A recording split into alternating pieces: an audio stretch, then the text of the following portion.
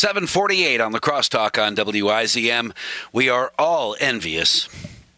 I don't know anybody who would ever say, yeah, my good friend Mike is retiring. What a dope. Yeah, he should stay working. No one ever said that. You're retiring? Oh, man, I am so envious. My longtime good friend Mike Huebsch is retiring. Hey, good morning. I am super envious.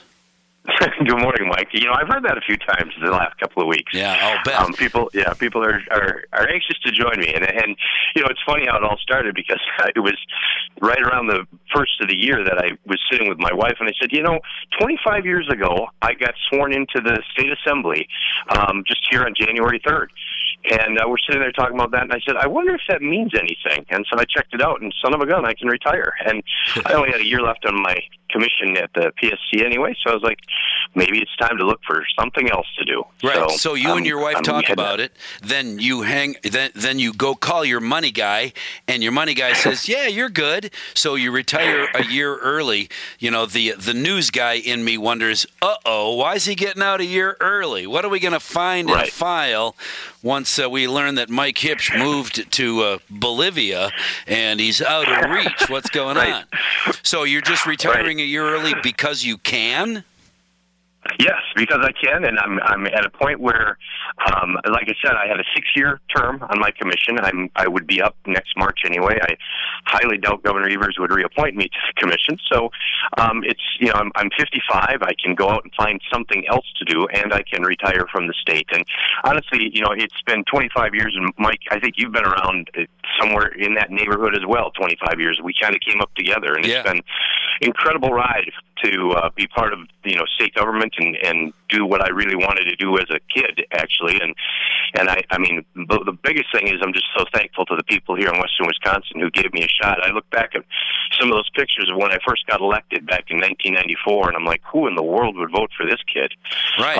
Man, oh man. He's got hair and everything. So young, but it's been wonderful. And as I said, my first and greatest gratefulness is to the people here in western Wisconsin who gave me that shot and let me represent them for 16 years in the legislature. I had a wonderful time, and I hope I did a decent job. Well, would you consider running for office again now that you're out of the PSC? I think that's unlikely. I think those days are behind me. You never say never in this game, don't get me wrong, but I think those days are behind me. I think this is the time for others to take that mantle up and run. So I think it's unlikely that I'll be heading that direction. All right. Well, we'll keep trying. I'm curious, with years as a legislator and years as a member of the Public Service Commission, which offers you the fondest memories? Oh, that's tough to say. I mean, honestly, when you look back, and it's for everybody. I'm sure it's the same way. When you look back, you don't really remember the specific events. I mean, there are some I remember. The Burr Stadium is strong in my mind because it was early on, and when we voted on that, and you have guys like Hank Aaron and Bob Euchre walking around and sitting in your office, and those are kind of heady days. But it's really the people that you got to work with, and even the people I got to work with over here.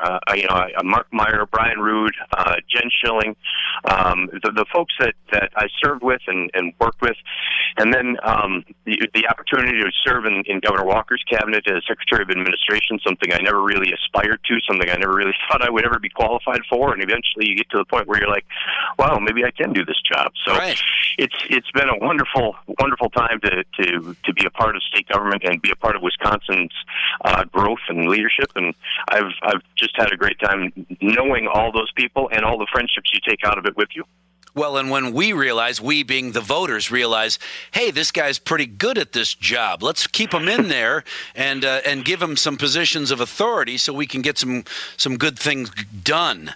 Are you leaving anything on the table, Mike? When you fully retire, will you go home and look at your wife and say, man, I sure wish I would have been able to do something else?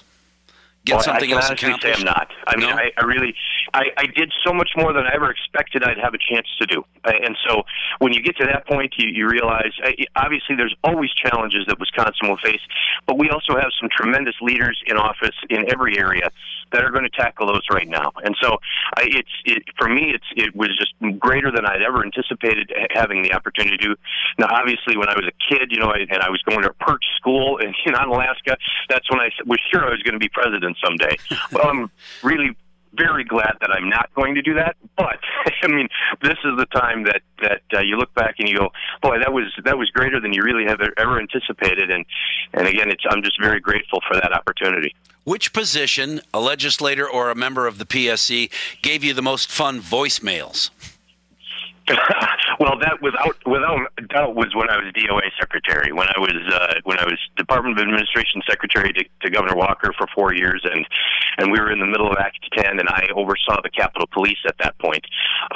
People were very vocal as to their either support or strong opposition to what we were doing. So those are the most colorful voicemails I've ever heard. No question about it. Are you going to hold on to those? I know that when you collapse your office and put things in a box, you bring them home, and your wife says, "What are you going to do with all that stuff? You're not putting it in our office." Are you going to keep those voicemails for fond memories?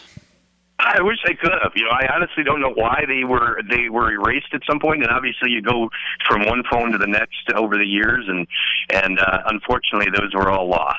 So they were entertaining and they were fun, but they're all gone. It was always fun leaving you a voicemail, trying to think of what can I say on this machine that will cause him to A, laugh, smile, think, I really like this guy, and then call me back.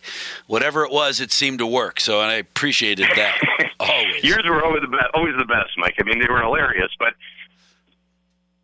they were also unquestionably somebody I was going to call back because, as I've talked with you about your profession and in media in general, there's not a lot that I can still really call back and say, I trust that this person is going to report this accurately. And I give a lot of credit to you and what you've done over the years, Mike. It's been a tremendous job that you do, and I think you do a terrific service for everybody in Western Wisconsin with Lacrosse Talk and the show you do.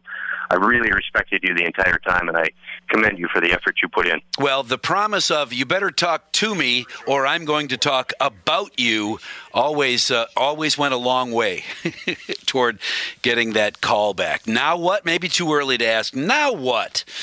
Now I'm just going to sit around and do nothing for a while and try to figure out what I'm going to do with all this stuff I had to take down off the wall in my office as a member of the PSC. My only bummer was that as a legislator, always available. In fact, he gave me a couple of at-home personal cell phone numbers so I could reach him whenever.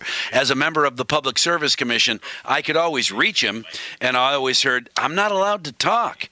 I can tell you some stuff off the record, unofficially, but I'm not allowed to go on the air and talk. Here's my boss and his phone number, and that person never called me back.